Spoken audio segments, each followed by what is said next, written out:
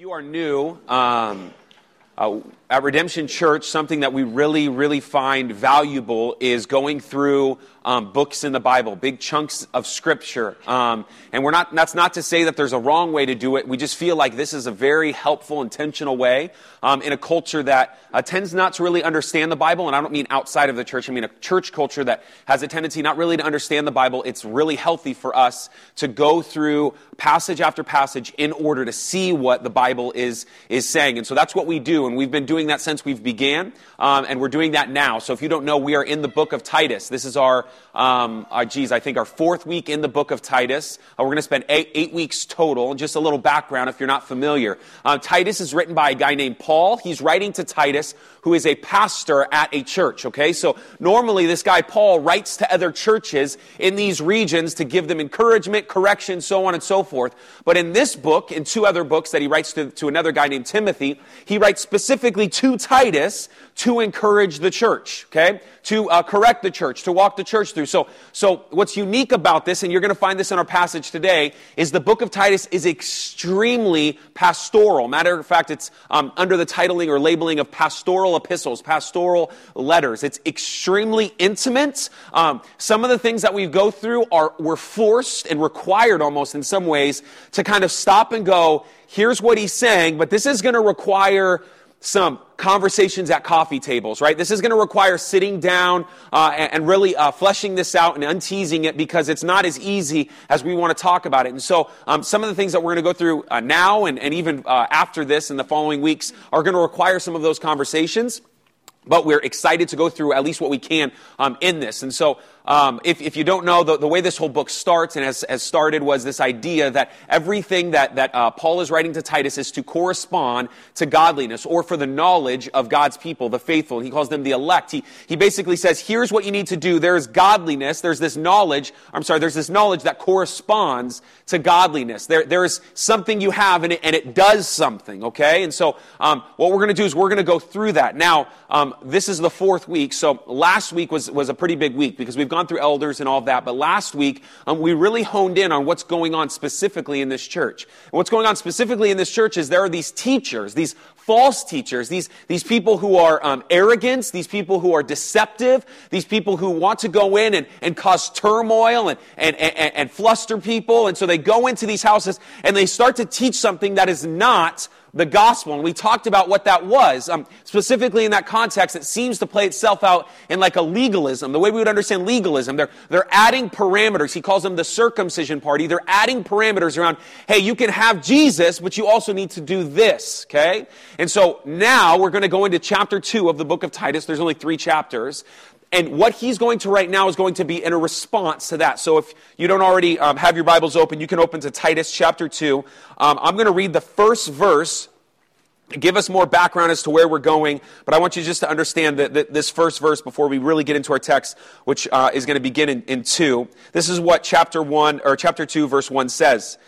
But as for you, teach what accords with sound doctrine. Now, I just need you to hear those first couple words. But as for you. So here is these teachers who are teaching false doctrine, but that's not what I want you to teach. I want you to teach what accords to sound doctrine. Not just sound doctrine, but what accords to sound doctrine. So again, but as for you, teach what accords with sound doctrine. I told you guys last week I'm using a commentary of a guy named Tim Chester. This is what he says that I thought was helpful. Just a simple little statement. I don't think I have it for the screens, but he says this, chapter 2 describes what Titus must do in contrast to the self-willed, self-righteous teachers in chapter 1. His job is to silence false doctrine by teaching sound doctrine. Okay? Sound doctrine is, and you're going to see that word a lot in our passage, is healthy. It's where we get our word even hygiene from in the Greek. It's a healthy doctrine. Now, here's what I'm going to say because this is pretty important. Last week, what we did is we unearthed and we pointed at, you have to do this to earn God's love. You have to be this type of person. You can come to God when you get there. And we said, that's not true, okay? But what we're going to do this morning is we're going to point towards things that God does tell you to do. I remember about 3 years ago, my family was bowling. I don't know if you've ever been bowling before, this weird game. But we were bowling, and Titus was 3. And so, Corbin and Titus are younger, and so we put up the bumpers, if you guys have ever seen that. So someone comes over with a hook. I don't know how they do it nowadays, but 3 years ago, they just pulled it up, and these kind of bumpers slide up. And so essentially, Titus and Corbin can't fail. I mean, they're going to hit one pin. Actually, I think one of the times Titus didn't hit a pin, which was amazing. But So here's why I give that analogy, because what's crazy about this is Titus gets up and he throws the ball and it hits right onto the bumper, and the bumper shakes in such a way it collapses. Okay, and now he has one bumper, but he just kept going. And here's what as I was processing, like a good example that we can understand what the book of Titus is the book of Titus essentially is laying out these bumpers. It's saying on one side you need to understand that grace is necessary, that you could never ever earn God's love. You cannot get to God's love, to God without grace. On one side, this bumper is keeping us over here saying, no, it's not about what you do.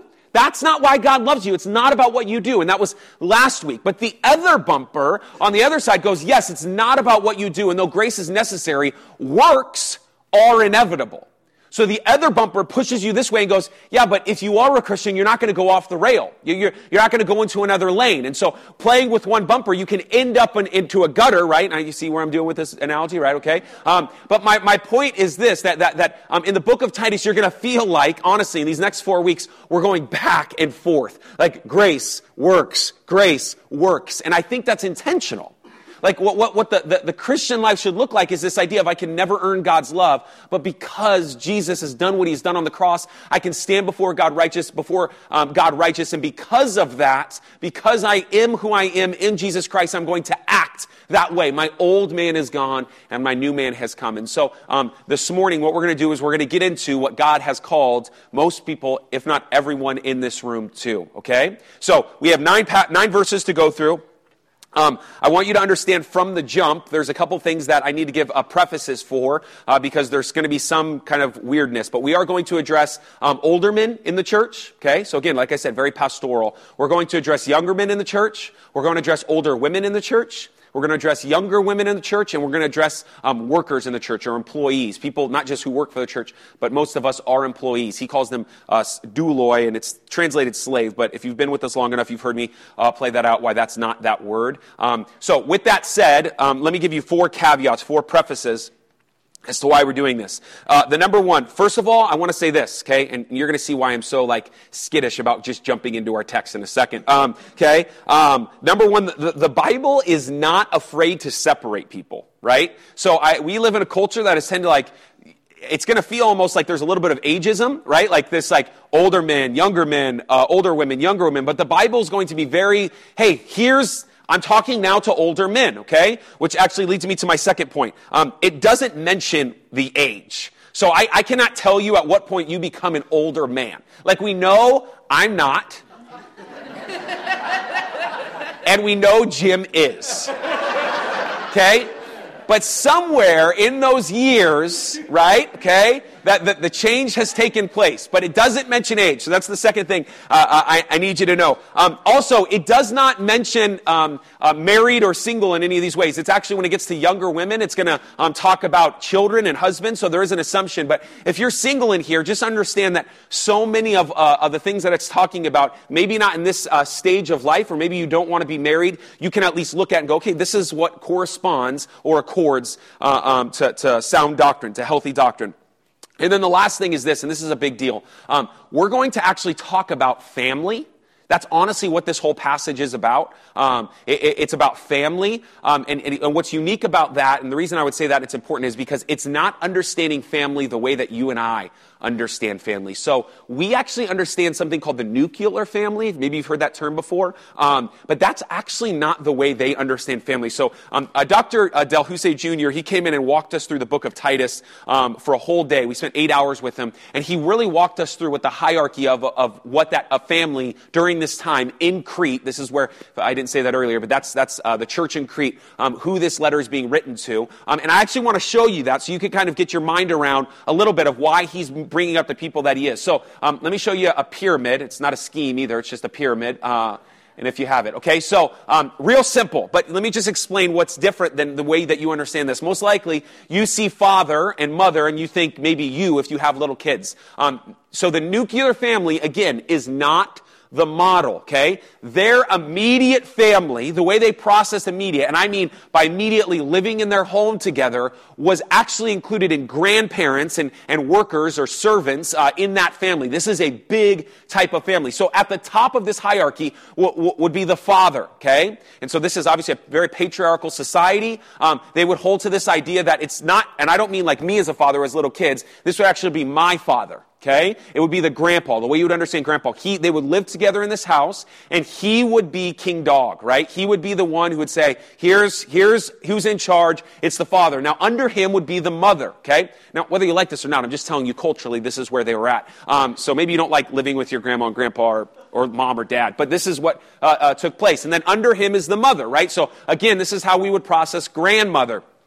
Under them are adult kids. So that would be if around you're my age, and you have little ones, right? So we have between 2 months and 8 years old, some type of little kids. We would be the adult kids. So we are still submitting to what our parents would say as we live in this house together. It's not a nuclear family. Under them is what the scripture calls slaves here. Again, I'll unpack that. It's not colonial slavery. It's not the way that you think of slavery.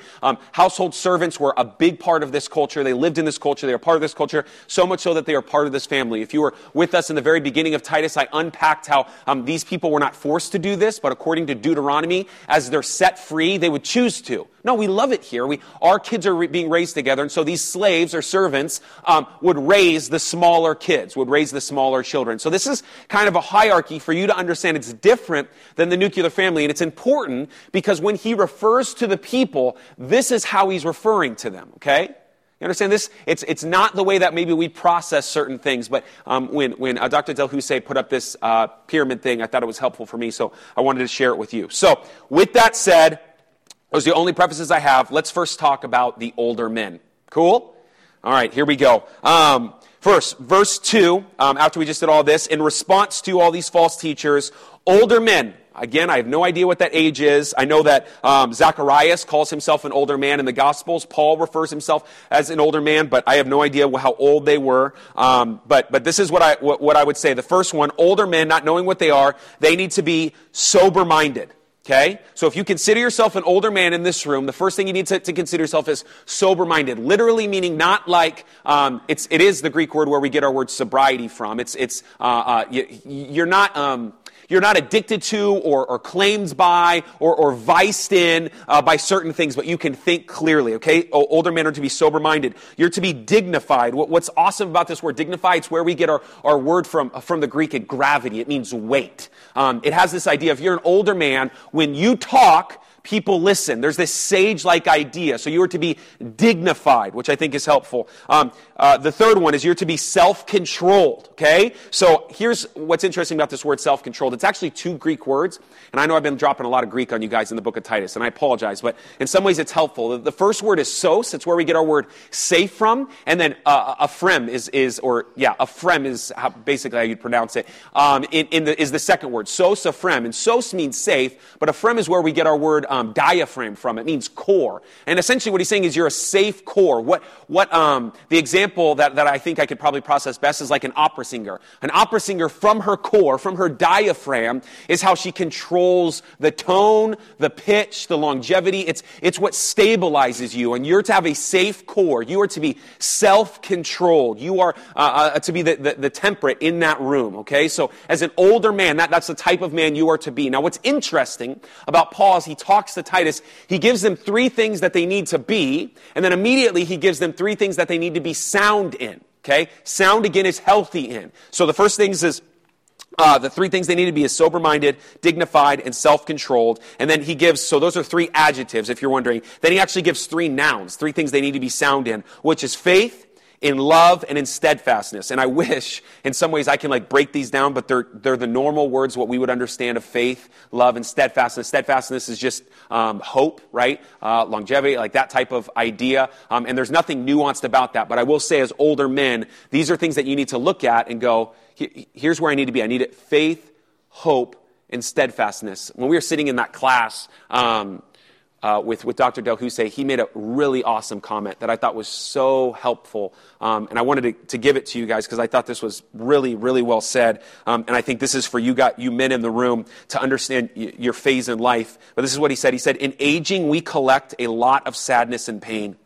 It concentrates in our bodies and hearts, but we learn the power of yielding to God and that the best response to any tragedy is faith, hope, and love. By this, we imitate Christ for the next generation. So as an older man, and this is what I want to speak very specifically before we go on. As an older man, here's what I would love to say to you is getting the opportunity to pastor Redemption Peoria. We naturally live in a culture that values physical prime. The 20 to 30-year-old in their physical prime is what we beat our chests about. It's the superstar, it's the athlete, it's the actor, whatever it is. We value physical prime. What's crazy about the New Testament is over and over and over, it values the spiritual prime. Like it puts wisdom, right, and knowledge as something to be honored. And it talks about gray hairs, as much as we want to joke, as a good thing. Somebody who has gray hairs, go to them, seek wisdom and counsel. And so we live in a culture that honors and values the physical prime. But the reality is, what we're told in this passage is, I mean, if you consider yourself an old man, I ain't dare going to point out anybody in this room who considers himself old, but as you lean into that oldness, the idea is that you are entering into your prime. You're entering into your prime. And maybe that's counterintuitive because you feel like, oh no, my prime is behind me, but to live in a culture where we have to have this midlife crisis is not biblical. Like you go through it like, oh, my past is behind me. What you now give, and I'll just speak specifically to the church, what you now give to the church is eons beyond what you could have lifted back in the day. Like the idea of what you bring to the table now is so important. And I want to first repent if any ways you've not felt valuable. And I'm going to, more than anyone at Redemption Peoria, Jim Ellis has guided me, walked me through, tempered me at times, because he brings wisdom, he brings knowledge, he brings, and I quote, I love this, sadness and pain that concentrates in his body and heart, and he learns by the power of yielding to God that the best response to any tragedy is faith, hope, and love. You've walked through that, right? Now, I can say this right now because a lot of the college students have gone already, and as the year wraps down. Here's the reality of this. I know at times you may feel like they don't want to come to you, and they may not want to learn from you. But there is this part of responsibility for you to begin to engage with them as well. And I'll just speak to somebody. I am 31 years old. I am not one of the older men, okay? But as a 31-year-old, there's a lot of college students. I'll just say, forget college students, a lot of 18 to 25-year-olds who need you. You understand? Now, you may feel like that's not the case, but get your butt in community and get around these guys. Okay, so to the older men, that's what I would encourage you. And I'm not going to rebuke an old man because I can get a curse on me according to Proverbs, so I'm not going to do that. So for whatever that's worth, older men, man, you are valued. You are needed. You are, so please know that to be true, as pastorally as I can possibly say it. So from old man, we go then into older women, okay? And I definitely ain't saying who's an older woman, okay? Verse 3, older women. Again, this is the household of God. How to push against the false doctrine. Here's older women, what you can do to push against false doctrine, to live in sound doctrine, what accords to sound doctrine. Older women, likewise, are to be reverent in behavior, not slanderous or slaves to much wine. They are to teach what is good, and so train the younger women too, and we're going to stop there. So to the older women, this is what Paul would tell Titus to encourage you to. Older women are likewise, and again, I don't want to say what older woman it was, but there's a philosopher, a Jewish philosopher, Philo, at the time, who said an older woman would be entering into her 60s. I'm not saying that's the case. I'm just telling you, Paul could have thought that, so take it for whatever it's worth. That could be an older man as well. I'll stop while I'm ahead. Okay. Older women likewise are to be, first one, reverent in behavior. Okay. Older women, now I'm talking to you. Here's what's crazy about this reverent in behavior. Nowhere else in Scripture does it refer to anything but a priest when it uses that language. That's crazy. Like so uncommon specifically for this time. That reverent in behavior has a weightiness to it that is required of priests in the Old Testament. If you don't know who priests were the only ones who could stand before God and make an offering. Or their job was to go before God on behalf of man. And that first thing I think was really awesome. So for you, you're to be reverent in behavior. Take that for what it's worth. You're to not be slanderous. Right? Literally in Greek, it's diabolo. It's devil-tongued. It's where we get our word diabolical from. Like you're not to be, and hear me, but like the town gossip. You're not to be, as you enter into your old age, give me grace, as you enter into your old age, you're not to be somebody who's like, that's not you. That's not what God has called you to be. You're to be reverent in behavior. You're not to be devil-tongued or diabolical. You are to speak life, right? Which helps us go on to the next one, right? Because at the same time, sometimes we get into this because we're slaves to too much wine. What I think is important is we remember the context that they're in. And in Crete, remember, they are drunkards. So actually, in this context, older men and women were actually like told, hey, just encouraged even to drink like your old age away. And say, no, that's not you. That's not you. Don't just sit there and like watch. I'm not going to do any cheesy, okay? But don't just sit there and just drink wine and like, woe is me. No, that's not you. You're not to be addicted to much wine again. You're to be like this reverent in behavior. Reverent in behavior. And then the last one is, not slanderous, devil-tongued, slaves to much wine. And then I love this. Of all the lists between all men and women, this is my favorite one. So it doesn't like it gets worse from here, but this is such a great way. Older women, this is so beautiful. Older women, you are to, I'll read it first and I'll define it to you. They are to teach what is good. You are to, I've been even processing before I came up. I want to unleash the beauty of what it's saying. In the sphere of false doctrine, older women, your job, a huge blessing you bring to the church is to show us what is beautiful. Like that word good is not just good. It's like, we have a tendency to forget, right, what is beautiful. And what he's going to say is, older women, listen to me. Your job is to look at that and go, do you see that? Do you see how awesome that is? I remember last summer we drove through California up to Portland and we drove past the big redwood trees, right? And there's this sense where I'm trying to get my kids to see, you'll never see trees this size again. Look how big these are. And to you, to older women, your job is in your age, in a generation that wants to look at their phones, is to say, get your head up and look at the beauty, look at the good around you. Your job is to call us as a community and go, we have forgotten what is beautiful.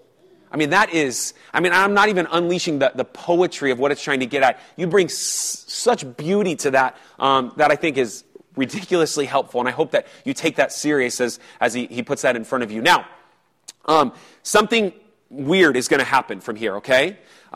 Because now at this moment, he's going to give older women another task, okay?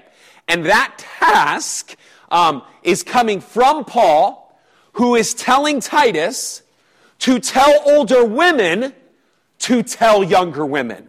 So this next section of Scripture is not coming from Paul to tell Titus to tell younger women, wherever you consider yourself younger women, but actually this is to come from older women. Do you understand? So Paul is saying, hey, Titus, tell the older man to do this. Tell the older woman to do this. Tell the younger man to do this. Tell the servants to do this.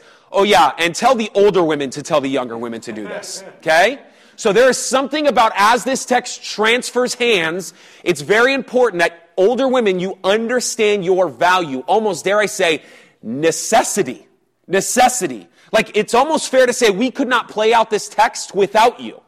As a church community, it would not be my job to continue to encourage, correct, or push younger women in this direction. No, rather, what the text is putting in front of us is to say, older women, you encourage younger women. You tracking with me on that? Okay, so he goes on to say this.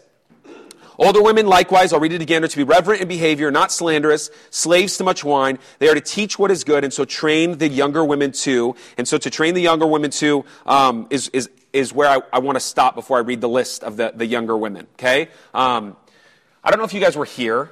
I don't know if you guys were here when we went through the Gospel of Mark, and we hit a passage in Mark that it talked about this fig tree. And Jesus walks up to this fig tree, and he tells the fig tree to wither. And it required so much work for that passage. I remember getting up that Sunday and saying, I've up to that point, and still up to this point, studied more for that passage, probably 30 hours that week, trying to figure out how to unearth what this is talking about in Israel and how to unpack that. It's just a lot of time put into that. I have spent more time talking about this next section of Scripture with people than all the time I've spent in Redemption Peoria.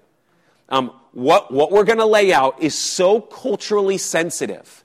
Some of you come from a background that are going to push this, some of the agendas in Titus in such terrible directions that you're going to hear some of the things that I'm going to say, and you're going to respond in the wrong way. And some of you bring an agenda to this next part of the passage.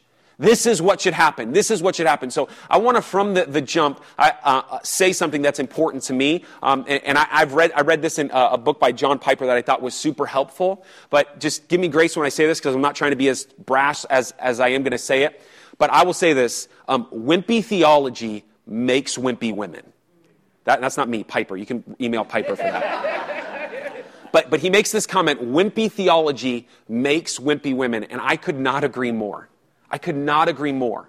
So as we go into this passage, let me just say to all the women in the house, younger women specifically, or at least older women, to encourage the younger women. I'm raising a daughter right now that she is 3 years old, but I want her to know the Bible. Like, I want her to know it so well that when the culture tries to push norms on her, when the culture tries to pressure into how she should dress, or what makeup she should wear, or what she shouldn't do, or what she can do, or she should talk like Betty Crocker, and she should make things like Martha Stewart, and she should be a spitting image of June Cleaver. Like, there should be this response, this beautiful, instilling in my daughter 6-word response that every single Christian should live by, as these voices outside of her, as she grows into the beauty of who God has called her to be, this 6-word response that everyone should know deep within their heart, this 6-word response that she holds fast to when all these voices come at her and she goes, this is what the Bible says. This is what the Bible says. This is what the Bible says. I want men to look at her and go, I don't want them to just go, I want that. I want them to look at her and see such fervor for the Lord and such passion for the Lord that her theological ducks would be so much in a row. They don't just go, I want that. They would look at her and go, I want to be like that. This is a big difference. And I think there's been this thumbing down to say, well, the man is the spiritual head of the house. And I think that's true. But the reality is you are to continue to go at the Scripture, to be ferocious, to read systematic theologies, to gobble up books, to know why you believe what you believe. This, I cannot encourage you enough to do. I cannot encourage you enough to do that. Now, with that said, I'm going to read this list, and I need you to understand all those voices that I've talked about are coming at different ways, and I'm just going to tell you what we would say. Here's what this is what the Bible says. Now, if you're not familiar with the historical context of this, we have modernists and we have traditionalists who view a lot of this differently. And most modernists would hold to something called an egalitarian view of women. I'm not going to go in this because that's not what the passage is about. But we, more appropriately, would hold to something called complementarianism. We believe that men and women are absolutely equal, but they're not the same. So there are things that women can do that men cannot do, and there are things that men can do that women cannot do. And so we complement one another. Matter of fact, in Genesis, let me read this passage so you understand. This is what the Bible says. In Genesis chapter 1, after God has made all things through the first 25 verses, he says this, Then God said, let us make man in our image after our likeness, and let them, man, have dominion over the fish of the sea and over the birds of the heavens and over the livestock and over all the earth, over every creeping thing that creeps on the earth. Okay, so first from the jump, God says, let me make man. And he says, I'm going to make man, and they're going to have dominion over all the earth. This man figure is going to have dominion over all the earth. So God created man in his image. So now we have the second thing. This man figure is not just to have dominion all over the earth, but this man figure is made in the image of God. So every single man is reflecting the image of God. So here we go. We are equal. We are equal. But made in the image of God, he created them, check it out, male and female, He created them. So suddenly we've been processing this them as them as a man, this one singular male, but that's actually not the truth. It's a general man that goes, hey, you know who has dominion over all of the earth? Men and women. You know who reflects God well in his entirety? Men and women.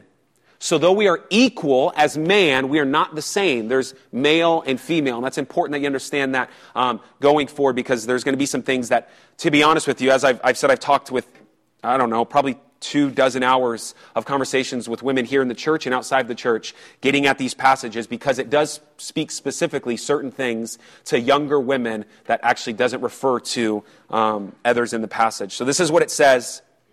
Older women are saying this right now, okay? I am not saying this. Older women are to do this.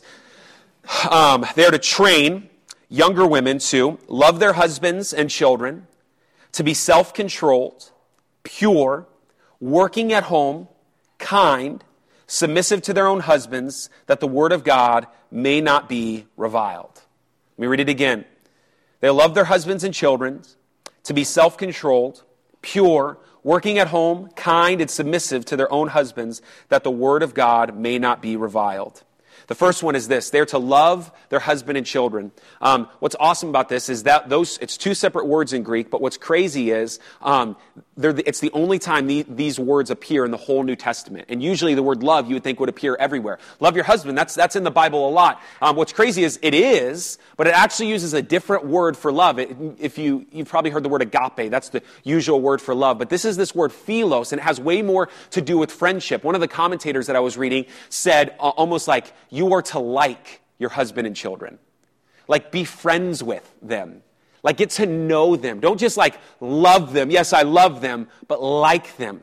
Like continue to pursue and go after your kids' hearts. Get to know them. Laugh at the same things your husband laughs at. Get to be friends with them. I thought that's super helpful. So for you, if you're a younger woman, that's the first thing, to love your husbands and children. The second thing is to be self-controlled. Again, I'm going to say the same thing I said before. It has to do with diaphragm within you. I think there's a tendency in this culture, if you remember in Crete, women are a part of the Cretan culture, they're liars. They're liars, they're gluttons, they care about themselves, and so that's not you, younger women. That is not you. Part of the same thing that we talked about for older men.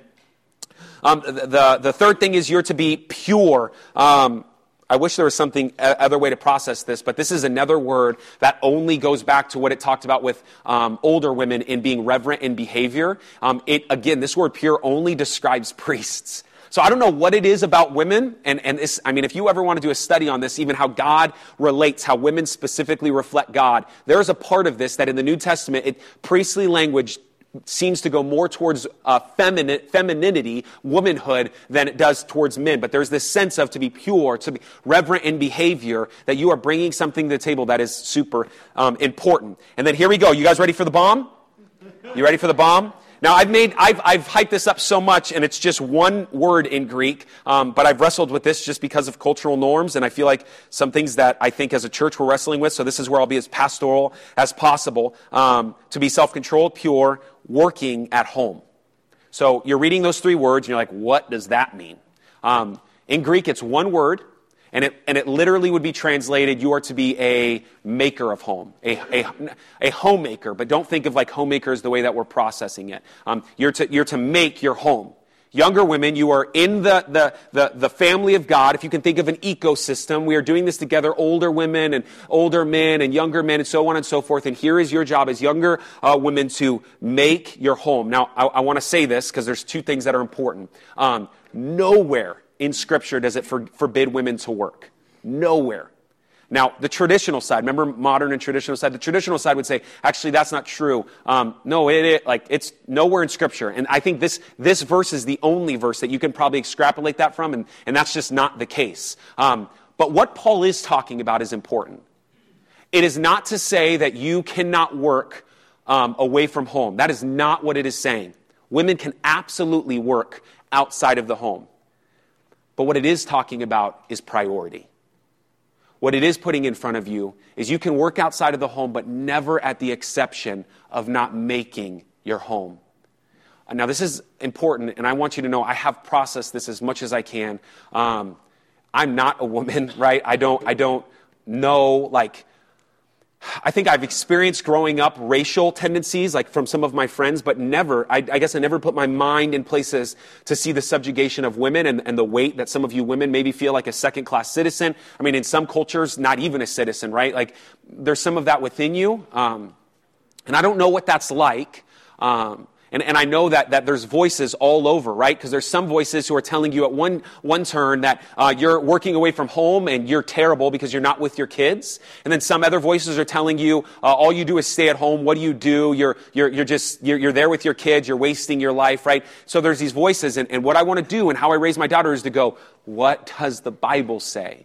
And then there's freedom. And there's creativity, and there's beauty. I talked with one woman who grew up in a home that her father would literally, like, physically abuse her mom if she ever talked about getting a job outside of the home. So there's so much baggage that comes to this, mom guilt and all that. And so I want to do my best to kind of give you two encouragements and two questions to ask to help you navigate this. Because I know it's just one word. And if you're a guy in here and you're wondering, why are we taking so much time on this? From what I understand about this text, this is a big question women, moms specifically, are asking. That's why we're taking so much time. And so here's what I want to put in front of you, okay? First, to you who are... to you who are moms that stay home, you don't have a job, I want to first encourage you.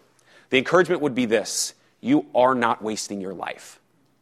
And I don't know any better way to say it. Like, I wish I had some, like, fancy poetry, but here's the reality. Like, God has given you a soul. He's given you a soul. Hey, can you take care of this soul 24 hours a day for me? I got you, God. That is a big deal. Jesus only took care of 12 of them. And you're not better than Jesus, right? So you've got a soul here, and you're going to pour your life into. That is a big deal. Some of you got like 8 souls you're trying to manage here. That's huge. That is so huge. So let me encourage you. Culturally, people are going to say you're wrong, you don't have individualism. Forget them. All you have to do is take care of your home. If you believe staying at home is the best way to manage or make your home, then stay at home. It's beautiful. It's good. Diana Clark, I asked her if I can share this. I think she made a great statement. I was talking with Vincent about this, Lila, who is one of their daughters, was getting ready to go into school, and she is more than able to work a lot of different jobs. And she eventually came to the conclusion, her and Vincent, as they talked through it, to say, you know what? Lila's still in a place where she still needs me. I mean, listen to that language, like, she still needs me, so I'm going to hold off one more year before sending her to school to spend with her. Like, so that's a good place, right? I'm processing. This is something God has given me. Now, let's say you don't stay at home. So the encouragement to those of you who work, right? Like, you're working a 9 to 5. I would encourage you to read Proverbs 31. And here's why I would say this. Man, work. Like, it's good. I want to encourage you that I don't know how. I was telling every woman I talked to this week, I have no idea how you can work the way that you do and still follow this command and still manage the home, and you do. I don't know how, like, you are beasts, right? That's the only time I'm going to ever get to call a woman a beast, okay? But like for you to be able to do that and still follow this command is so encouraging and speaks to God's activity and His fervor and His work to be able to do that well, to say, I'm still making my home. And I want to say this because this is important. Making your home is not looking at Pinterest and saying, my house doesn't look like this. And when your house looks like Pinterest, suddenly you're making your home. It's not cutting your kids' sandwiches into little owl faces. That's not making your home. That's not. But if you can look and go, I don't need to be that. I don't need to live up to that standard, that cultural norm. I work, but I absolutely come home and I give another 50, 100, 200% to my kids. I invest in them, and I feel like I'm doing this well. I am working, but I'm also working for and working at my home. I'm making my home. If you are doing that, then I want to encourage you. You're working hard. No matter what someone would tell you, if you are following this command, it's legalism outside of anything else. For me to get up here and say you cannot work outside of the home and still be working your home would be legalism. That would mean putting confines on you. But if you are following this command rightly, then be encouraged. Now, at the same time, I want to actually ask 2 questions. And I'm stealing these questions from another pastor as I was processing this together. To you stay-at-home moms. Actually, since we're talking about working moms, let me just actually stay there. First question is to you working moms. It's just a simple question. Why are you working? That's all I want to ask. Why are you working? Do you feel like you're working because you don't want to be at home? Because that's probably not right. Like you don't want to be stuck at home like that mom?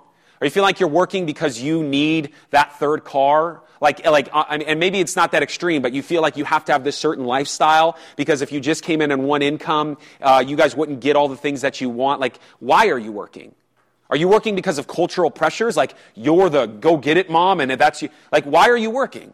That's all I want to ask you, because maybe in some ways that the reality is working could be messing with you making a home. But your job in our ecosystems is to help make a home. And you bring a nurturing factor and a comfort that men cannot bring. And so we need you to make homes. But if it's ever working to remove that, and maybe, here's the reality, because I'll switch over to the stay-at-home moms. Are you actually working? Like, are you as a stay-at-home mom, as a second question, are you watching whole seasons of The Office in one day? Like, while you are on Facebook, do your kids have the iPad for 4 or 5 hours? Because that's not you making a home. So what does it look like for you to make it home? And there's not an answer on either side, because here's the reality. I know moms who work 40 hours a week who are making homes better than stay-at-home moms. Their homes are in order, their kids are loved, their kids are nurtured, and then you have this stay-at-home mom who's just there. Now, this is not a guilt trip. My point is to ask the question, am I working? And the only question in all of this you've got to be able to process as women in the workplace or women at home is, are you making your home? I have no idea what that entails. I don't know. But I'm telling you, in that pyramid, what it looks like is as everyone else is working, the woman's job, even as Proverbs 31 would point, you can go to the market, but I'm going to the market, I'm creating currency, I'm doing all these things, but I'm making my home. People love being there. My kids are loved. The last thing I'll say in their example, again, I got approval from her to say this, is Teresa Demeter, I think, provide a great question for me to ask. And I wanted to ask you guys, working at home or not.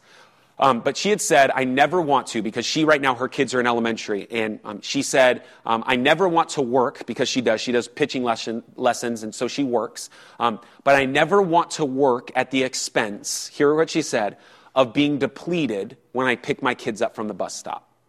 So her point was, I never want to work in such a direction that when my kids come home, or me and my husband, we both get home at the same time, I'm so depleted that I can't give anything else. And I think that's helpful. I think processing is your priority is your home.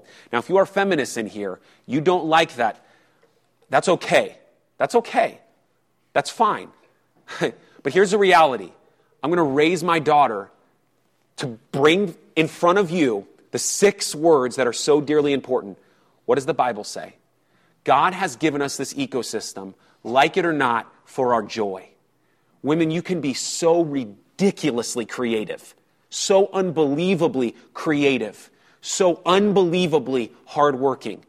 You are vital to this ecosystem, family of God. You are important, and I know there are a million questions you might have, or what are women's roles in leadership, and blah, blah, blah.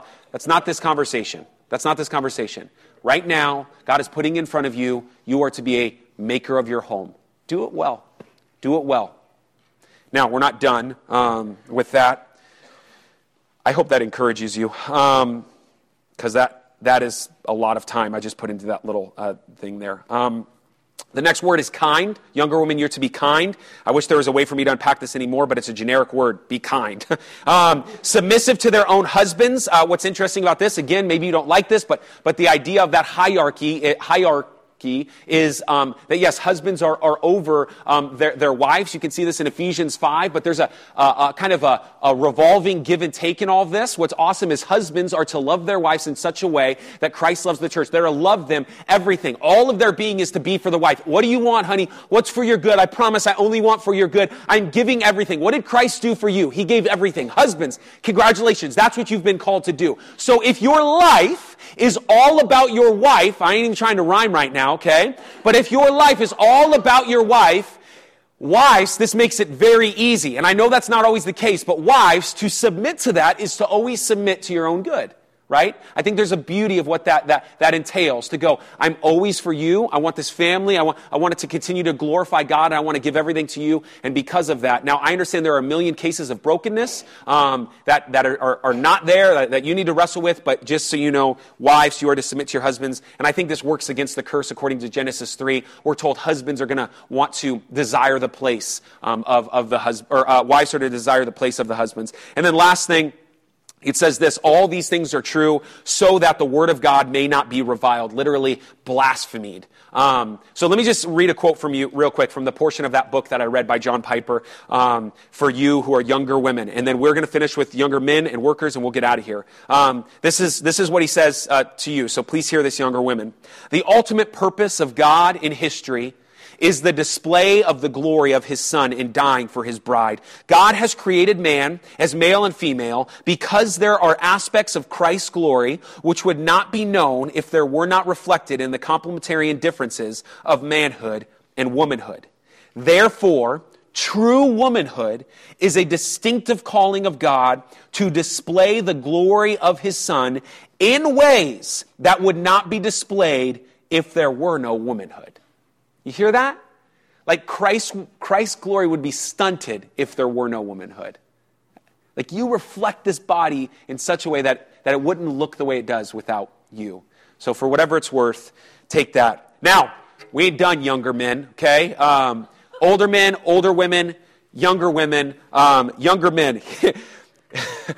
If you're looking at your Bible, you're going to see why this is hilarious. So there's lists for all these people. Older women, here's your list. Younger women, here's your list. Younger men, here's your list. Be self-controlled. Moving on. Like the honesty of the Bible sometimes is like, all right, I can give you a list, but here's what I know about younger men. Be self-controlled, okay? We're moving on in the text. That's all I've got for you. Be self-controlled. And then we'll move on to other things. But right now, be self-controlled. And I will say this, dealing with younger men and discipling them, like this is, I don't know any better way to say it, this is the thing they need to work on. I think there's like a perfectly nailing it on the head, like, yes, right now, just work on being self-controlled. We'll get to like what it means to date, but you ain't ready for that, bro. Okay? Be self-controlled, okay? Then he goes on to talk specifically to Titus, saying this, show yourself in all respects to be a model of good works. And I think younger men can still lean into this because Titus would be considered a younger man in this. A model of good works, and in your teaching show integrity or incorruptibleness is what that's laying out. And then he says to lay out this dignity. So in the same way of the old men, remember dignified, there's this gravity. So you need to be dignified in that. And I think that helps. And then he goes on, in sound speech that cannot be condemned, so that in opponents may be put to shame, having nothing evil to say about you. So younger men, and specifically to Titus there, but I think younger men can look at Titus and go, cool, I need to at the same time be a model of good works. I need to show integrity. I need to have dignity, sound in speech, so that these false teachers cannot look at me and go, see, look at this idiot. See what he's doing? Don't do that. Don't be that guy. And then the last one, here we go, verses 9 and 10. Bondservants. Again, we've talked about this. This is not a demeaning term. If you're new to Redemption, Peoria, I've talked about this at length. This is not a demeaning term. Matter of fact, at the beginning of the book, if you go back and look, Paul actually refers to himself as this. This is not a demeaning term. In the family, it's just saying, hey, like servants, right? Servants. I've explained as much as I can with the word doulai in the Greek. But servants in this family are to be submissive to their own masters in everything. They're to be well-pleasing, not argumentative. Literally, not argumentative is like anti-logos, the two Greek words that you have there. It literally means like anti-speech, to speak against. So if you're a worker, don't speak against, but let me keep going on. Not pilfering, but showing all good faith, so that in everything they may adorn the doctrine of God, our Savior. I want to say this to you, because every commentary I read would say this refers to employees, if you have a job. if you're under somebody, this would refer to you. And I think this is a really good list for you to read, because check it out. You're to be submissive to your own masters, right? So to follow your boss says do something, you're on the clock, do it. You're to be well-pleasing, not argumentative. Don't speak against your boss, whether to them or away from them. Don't speak against your boss. Not pilfering. Maybe you don't know the term pilfering. It literally means steal, but I like the word pilfering because it doesn't just mean to don't steal. It means don't set apart for yourself. Literally, you're working, so work. Like, when you're not working, you're stealing time for somebody who's paying you to work. You're setting aside time. I got a 10-minute break, but I took a 20-minute break. You're pilfering. You're stealing. Don't do that. Don't do that. Then he goes on to say, but showing all good faith, so that in everything they may adorn the doctrine of God, our Savior. So for employees to understand how that plays out is a big deal. To be hard workers, to not give away time, to be well-pleasing, to not speak against your boss. I think all of us can relate to those things. Now, let me wrap it up with this, and I'm done. 2 minutes. What we've done is we've just done something called exegete. We've gone through every single verse. We've exegeted the text. We've gone through every verse. We've gone through every word. We've explained these words, and some not as much length as we probably could have, but we've exegeted the text. One of my professors, though, says something that is lost, and I think it's so apparent in this section of verses, is he says what we tend not to do, though, in the church, those who are really good at exegeting the text, is what he calls exegeting the mood. So as we read this, you can walk out of here and go, you've got your list, go do it. Men, women, workers, you've got your list, go do it. But if you're a careful, studious Bible reader, you're going to catch something at the end of most of these sections. For example, looking at your Bible again, notice what it says at the end of verse 5. To do these things so that the word of God may not be reviled. Look at verse 8, at the end of verse 8. To do these things so that an opponent may be put to shame, having nothing evil to say. Look at verse 10 at the end. What did we just read? So that in everything they may adorn the doctrine of God, our Savior. So do these things, but check it out. Why did we plant a church? We planted a church for mission.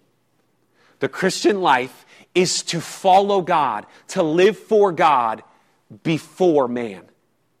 And it's not just important that you just live it out because it's between you and God, or it's between you and your community, or between you and yourself. But no, the reality of the Scripture is going to say it's important you live this out because you are being viewed by people around you, and you are to be a sweet-smelling aroma. People are to look at you and go, man, why do you do that? You're telling me you decided to stay at home because of blank. You're telling me you act this way because of blank. People are to look at this and go, there's something different, which is huge. Because in Crete, the place this church is, by Paul giving this instruction, people are not acting like this. They have their opinions. But God says this is not how it should be. In the African Bible commentary on this very specific, this passage, I love what it says. It says this: when lifestyle and beliefs don't match up, the culture questions not the lifestyle, but the beliefs. So when we say we believe something and we don't live it out, the bumpers, we're going to the other bumper right now. Works matter. You living this out matters. Because just like Israel, people are watching you live this out. So when you process this, to live for God before man, it's a big deal. So to close, I want to read from 2 Corinthians. 2 Corinthians chapter 5, and I'm just going to read this, and then I'll pray. But I want you to understand what our role is in all of this.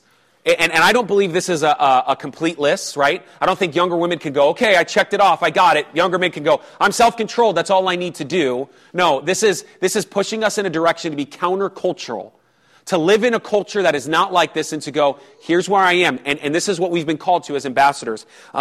I don't have it on the screen intentionally. I was emailing Josh last night. This last one I don't have on the screen because maybe you could just listen to it, or maybe you can read it in your Bible and underline it. But here's what it's referring to you. Verse 17 of chapter 5 in 2 Corinthians is referring to you right now if you're a Christian. It says this first part, and I'm going to stop. Therefore, if anyone is in Christ, he is a new creation. The old has passed away. Behold, the new has come. That's describing Christianity. If you're a Christian, the old has passed away, the new has come. You have a lifestyle that the old man would have never, ever dreamed of living. Now you're living in such a way that you never, ever would have thought. You're not listening. Now, like, I know it's crazy, I would say, it's not because of the music you listen to, but suddenly, like, I remember when I was 16, I stopped listening to R. Kelly. That was like a shot to the heart, okay? I remember very distinctly going, I need to stop listening to R. Kelly. He makes me think things I don't want to think, right? Yeah. And so suddenly I would have never thought I would have stopped doing those type of things. But you're a new creature, new creation in Christ. And then I'm going to read 18 all the way through 20, and then we'll close. All of this, you being a creature, is from God, who through Christ reconciled us to himself and gave us the ministry of reconciliation. He's reconciled us, and he's given us that ministry of reconciliation. That is, in Christ God was reconciling the world to himself, not counting their trespasses against them, and entrusting to us the message of reconciliation. Therefore, this is why we live the way that we do. Therefore, we are ambassadors for Christ. God making his appeal through us, we implore you on behalf of Christ, be reconciled to God. That is Christianity. We live it out. We've been reconciled, and now we are ministers of reconciliation. Look at our life. Look into our life. See how we live. See that we are ministers of reconciliation. I implore you, you yourself be reconciled. Let's pray.